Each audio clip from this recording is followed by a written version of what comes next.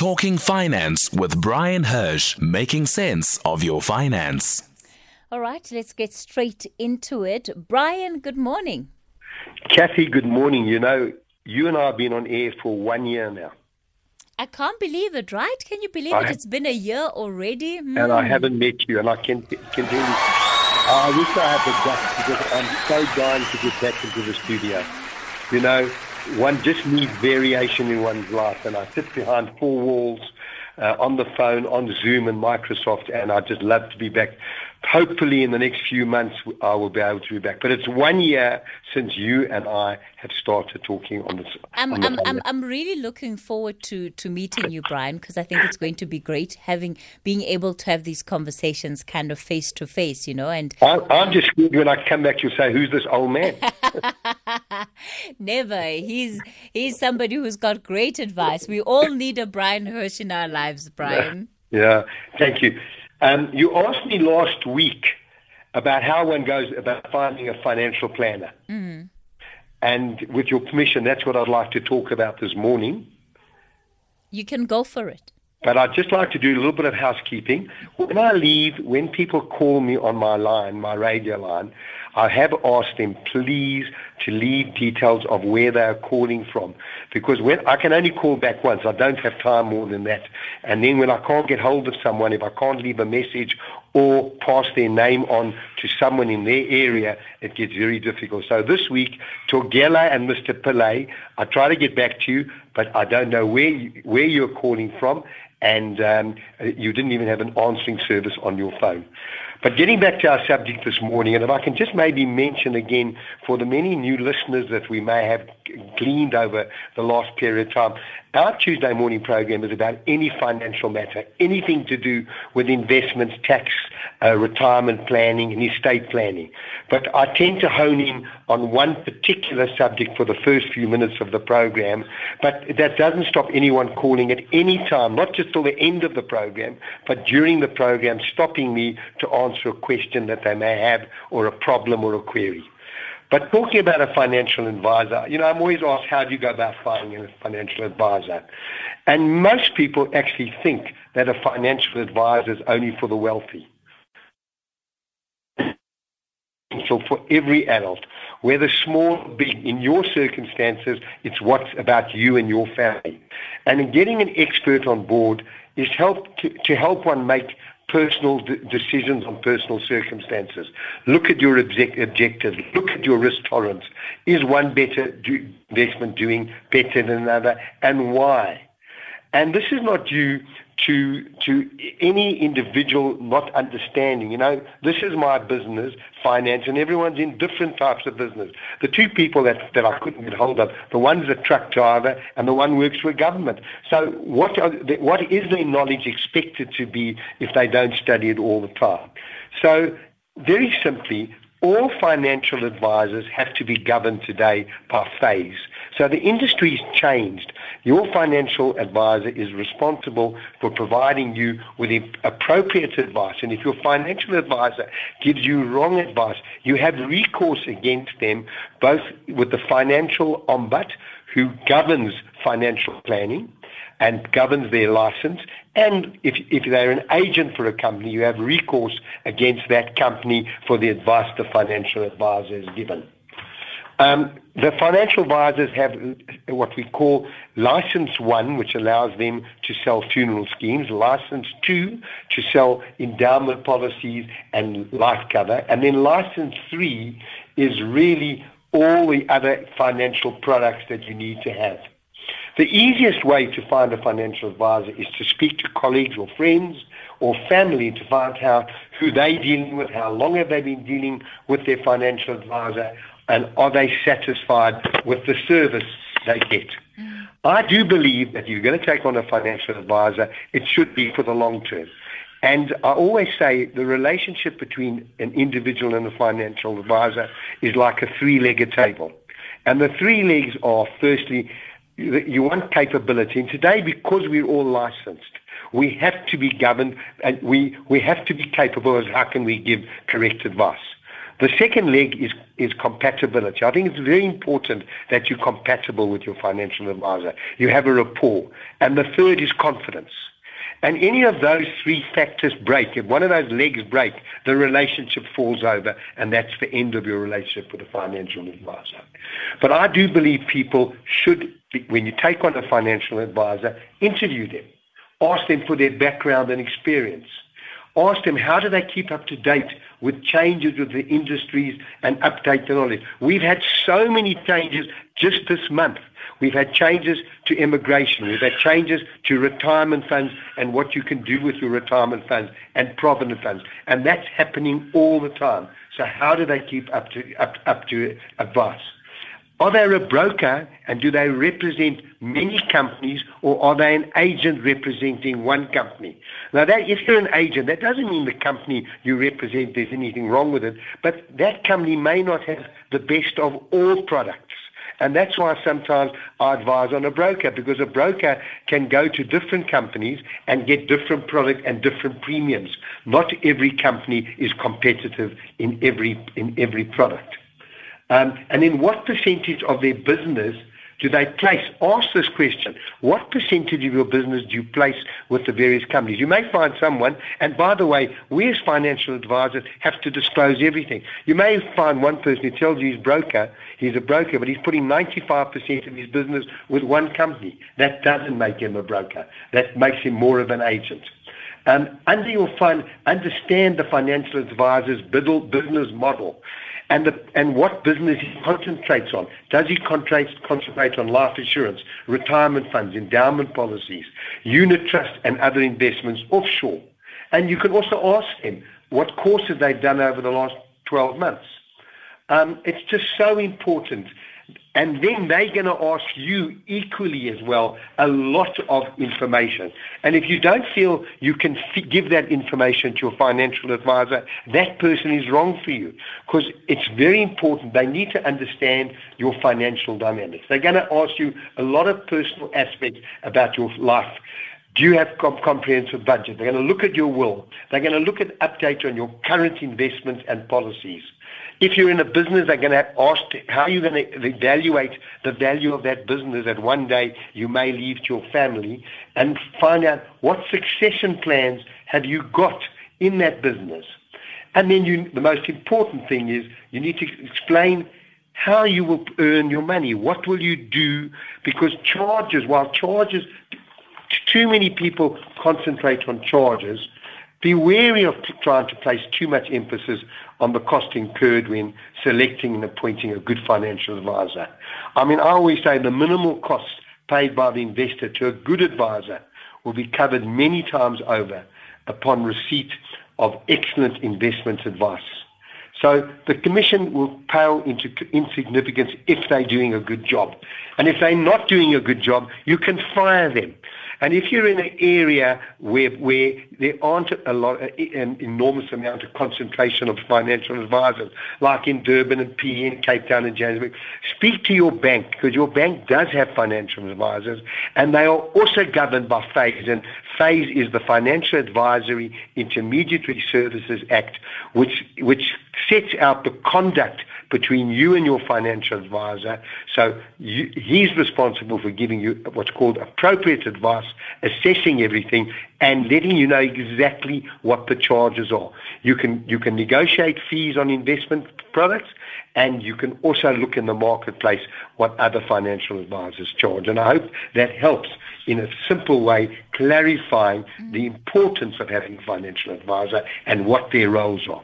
Of course, we're talking finance with Bryan Hirsch, and today we're focusing on financial advisors. You can call us up on 011-714-2006, and that's the number to use to get in touch with us on the line. You can also WhatsApp your questions or comments on 0614-104-107.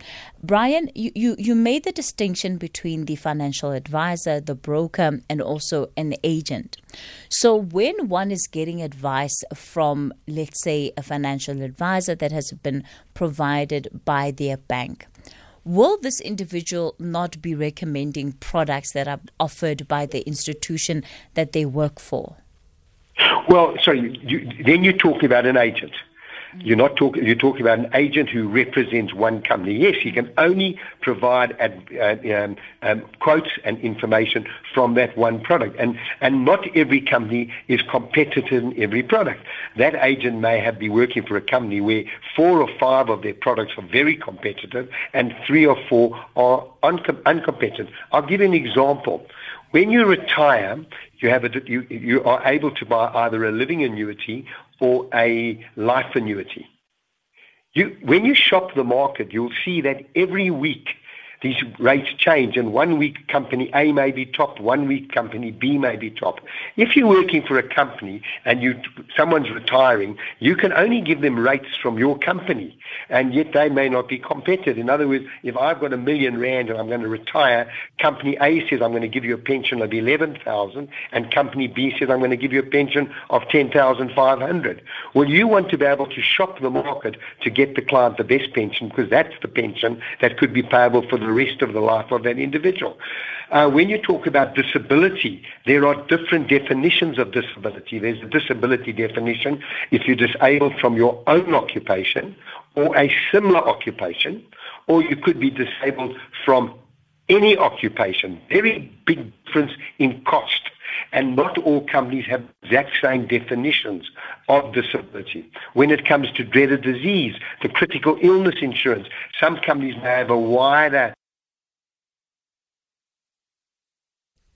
Oh, we seem to have lost Bryan Hirsch there. Not sure what is going on with that line. What we'll do is we'll try and get Bryan back up on the line. Let's take a quick break. I'll also be back with the voice notes that you're sending in, and I'm seeing a couple of your questions that I'll also be putting to Bryan Hirsch.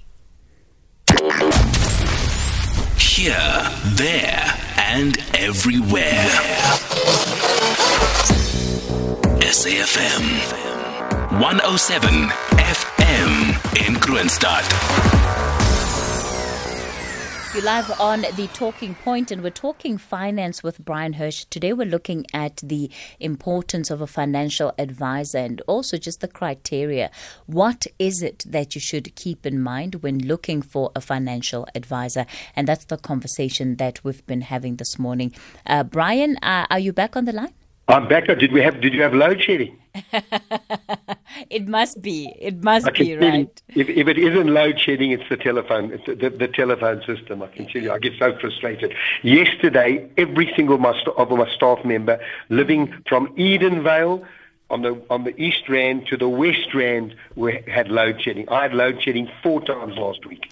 Thursday, Friday, Saturday and Sunday. It gets so difficult, right? It's so frustrating. I don't know how we're meant to actually work the way we do if you don't have all the inverters or generators and things like that. Anyway, so that's really, so all I was making the point, I'm not sure where I got cut off, is but different companies will have one company may not have all the best products. So it is sometimes good to look around the market and get yourself someone who represents more than one company. All right, Bryan, let's take some of the questions that are coming in from our listeners. Yash in Durban says, hi, Bryan. At the age of 35, can I start a retirement annuity or unit trust? Well, at the age of 35, you want to have both, simply because a retirement annuity is there to provide money for you at retirement, and you can't withdraw from a retirement annuity until age 55, whereas a unit trust gives you more flexibility. Unit trust, what you can do is, if you need money in 5 or 7 or 8 years' time, you can draw the money. You're not limited to 55. The second difference is, whatever you contribute to a retirement annuity is tax deductible from your taxable income up to 350,000 Rand a year. Whatever you contribute to a unit trust, you pay with after-tax rands. Retirement, you will receive money and there will be tax payable. Under a unit trust, there will be no tax payable other than the CGT. Just one point that people don't realize, you can buy unit trusts in your retirement annuity.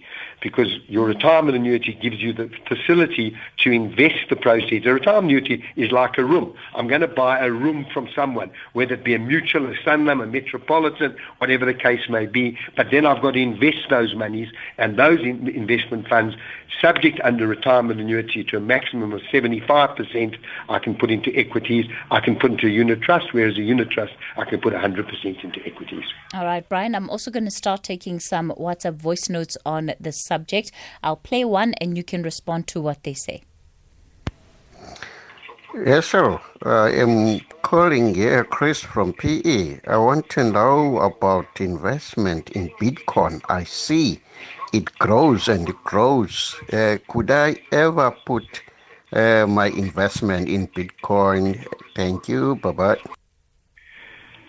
Chris, it's a question I dread, and it's a question I get nearly every week on TV, Bitcoin. And I must tell you, I know very little about Bitcoin. I don't even understand it. I don't understand this virtual currency. So I'm not going to comment.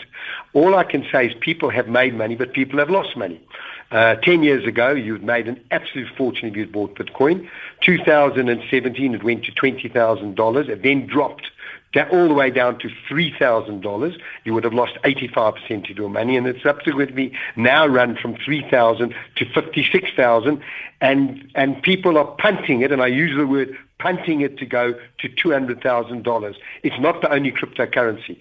I think you've got to be very careful. If you're going to go into cryptocurrency, it's not an investment for me. You've got to say, I'm prepared to lose a certain amount of money, because it's a currency that is still in its infancy stage. And it's not a currency. It's a type of barter system where you'll swap bitcoins for products. I know Tesla now has gone very big into Bitcoin, and you can go and buy one of their Tesla cars with a Bitcoin. But I cannot comment whether Bitcoin. There's no real research. You can ask me about a company, whether it be an Amazon, whether it be a Pick and Pay. I can look at actual research. I can interrogate the figures. I can have a look at what the chief executive is saying. I can have a look at what the chief operating officer is saying. But with Bitcoin, it's a gut feel. It's a feel about individuals who believe strongly that it's the future. But I certainly cannot advise at all about going into Bitcoin. If you're going to go into any of these cryptocurrencies, understand the risk you're getting into. Do your own research, because there is no real scientific research other than the gut feel and the belief by many individuals that it's the currency of the future. Bryan, just to check and make sure I understand part of what you've just said. When it comes to Bitcoin, are you saying that if I take 5,000 Rand today and I invested with Bitcoin, I'm technically never going to get 5,000 Rand in hard cash back in my hands that I can withdraw at a bank, but I will get the equivalent of that to use wherever Bitcoin is accepted to buy whatever products I'm looking for? No, you can trade. You can sell it. Okay. You can sell. Okay. There is a market. But it's a market made up of supply and demand. When there's more supply and the demand is less, the price will come down. When there's more demand, which there seems to be at the moment, because it's on everyone's lips, because people are making so much money. But it's like everything else. Just be very careful when people are making a fortune of money. Just be very careful you're not getting sucked in. So if you're going to take your 5,000 and you're going to take a little bit of a risk and you want to have a little bit of what they call skin in the game, they're all good and well. But I wouldn't consider it an investment product. I'm not even licensed to advise or sell. And even if I was, I'd be very wary because of my ability or inability to actually understand fully and understand fully by doing all the necessary research. Okay, thanks for that, Bryan. Let's continue with the WhatsApp voice notes then. Hi, Auntie Kathy. May you please ask your guest for me, a domestic worker who earns less than 2,000 Rand, how can she or he manage to save for his or her pension, while maybe he or she is paying for school fees, etc., etc.? Bryan? It's a very sad situation because, by the way, I didn't think 2,000 Rand is that. I think that's way below minimum wage. But having said that, I'm not quite sure what the minimum wage is for domestic workers. But no chance to save. That's individual domestic workers, people earning those sort of monies, are going to have to rely on the government pension fund, which currently, by the way, at retirement, and it is around about the 1,850, 1,860 mark. Forgive me if I haven't got that 100% because there may have been an increase slightly in the budget. I think there was. But somewhere around those marks, you're going to rely on that. But certainly with education and food and all the things you need to do and bringing up children, I mean, with that sort of money, you're certainly not going to be able to save. It's just really, all you can do is, and I'm sure you do, is just assess carefully every month where your money is going and make sure it's going in the right places. Don't get yourself into debt because you also won't be able to ever repay the debt. So it's a real unfortunate situation for South Africans earning at that level, and even worse for those who aren't working. All right, it's 10:30. Brian, I'm going to continue with you after the latest news headlines. Here, there, and everywhere. SAFM 105.6 FM in Mthatha. We continue talking finance with Bryan Hirsch. Brian, I know that we've got just a couple of more minutes left with you. Lorraine, you're calling us from Durban. If you can please keep it short and sweet for me. Hi, Lorraine. Hi, Kathy. Good morning to you and Brian and the listeners. I'm just like Morning, trying to understand how it's worked out. Is there a barometer that measures the life expectancy of people who have chronic illnesses such as HIV and I'll take diabetes? Because it seems to me there's a preference in insuring people, even for short or life-term insurance policies, who are HIV as opposed to those who are diabetic. If there's a reason for this, please, if Brian knows what it is, can we hear it from you guys? Have a lovely day, both of you. Thank you. I'll listen on the radio. Thanks.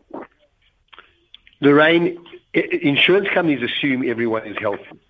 And maybe where they should have started is saying, if everyone's at this level, this is the premium we pay. That's what we call ordinary rates. As you get other particular ailments and comorbidities, so your premium goes up. And obviously, as you get older, a 40-year-old with comorbidities and a 40-year-old without comorbidities will definitely have a different rate. You know, we talk about life expectancy, and insurance companies expect, based on when they rate your policy, they expect your life expectancy, obviously, to be a lot shorter. 25 years ago, you couldn't even get life insurance if you were HIV. Today, you can get life insurance with HIV because they ask you about the treatment, and there's all things that are being done. It's like everything else. Some people will die young and some will die old, and that's the statistic that actuaries use. They use those tables. And sometimes they're very wrong because the people that they expect to live may die, and there may be different reasons, accidents and some illness, and people who've got illnesses may live.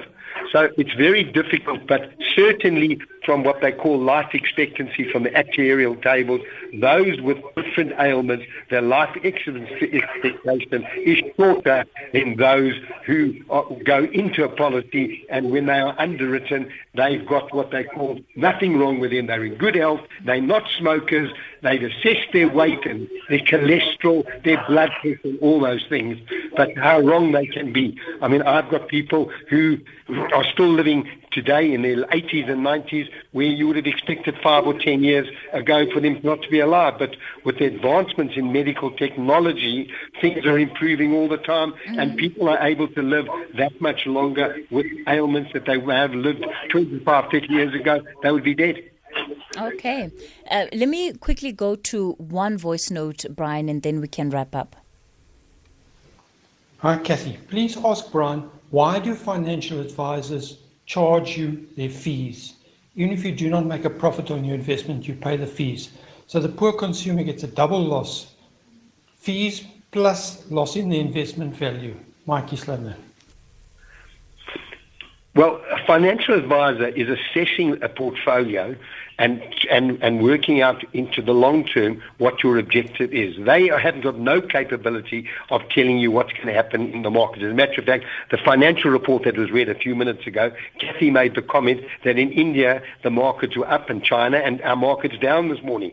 So that's not the role of a financial planner. The role of a financial planner is to assess and to be with you through the good and the bad and to keep you on track and to keep doing financial reports. It's like any other professional person. You'd pay your accountant. If your business made losses, you'd still pay your accountant. If you used a lawyer, if you used a doctor, if you used a dentist, you're paying for their professional services. You're paying the same for a financial advisor. I understand people are reluctant. You shouldn't be paying big fees. I mean, if I think about investment, if a financial advisor is taking 0.5%, and that's for giving you the advice, but the advice is not always advice for the short term. Financial advisors don't give short-term advice. They give long-term. They assess your situation, what are your objectives, and then try and place investments accordingly to that objective. And from time to time, they need to change that. So they're working all the time. They're learning all the time. They're researching all the time in order to provide clients with an ongoing bit of information. If you're not feeling you're getting any support from a financial advisor and you're only losing money, then you're at liberty to change your financial advisor to someone else who hopefully will do better for you. But remember, a new financial advisor is no guarantee that they're going to be doing better. It all depends on your investment strategy and then ultimately the world markets and the global economies. All right, Bryan, I have to let you go now because I know you're rushing off to another meeting. Just the details that people can get a hold of you on. You can leave messages on my radio line, 011 880 4888. Please leave all your numbers and also let me know what area you're in, because as to Gela and Mr. Pillay, unfortunately, I cannot get back to you. I don't know what area you're in. I try to get hold of you, no answering services, and I can't pass even your question on to someone in your area. 011 880 4888. Kathy, chat to you next week. Bryan, it's always a pleasure. Thanks for coming onto the show again today. Really solid advice there in terms of financial advisors and what it is that we need to keep in mind when we are hunting for financial advisors. So unfortunately, it looks like, I think it was Mike there who was asking about why they still take a fee, even if you make a loss. It looks like that's just the way that it is, right? But I hear you, Mike, that it's not always the best thing. Surely you should get paid only when we see the benefit of your work. But if that applied, I wonder how many people in South Africa would still be able to earn an income, and we won't say anything about government there. So let's take a quick break, and after this we're talking about mentorship and that relationship of mentorship. How do you go about establishing those type of relationships? Maybe you want to be a mentor, maybe you're looking for a mentor, you are a mentee. We'll have that discussion after this.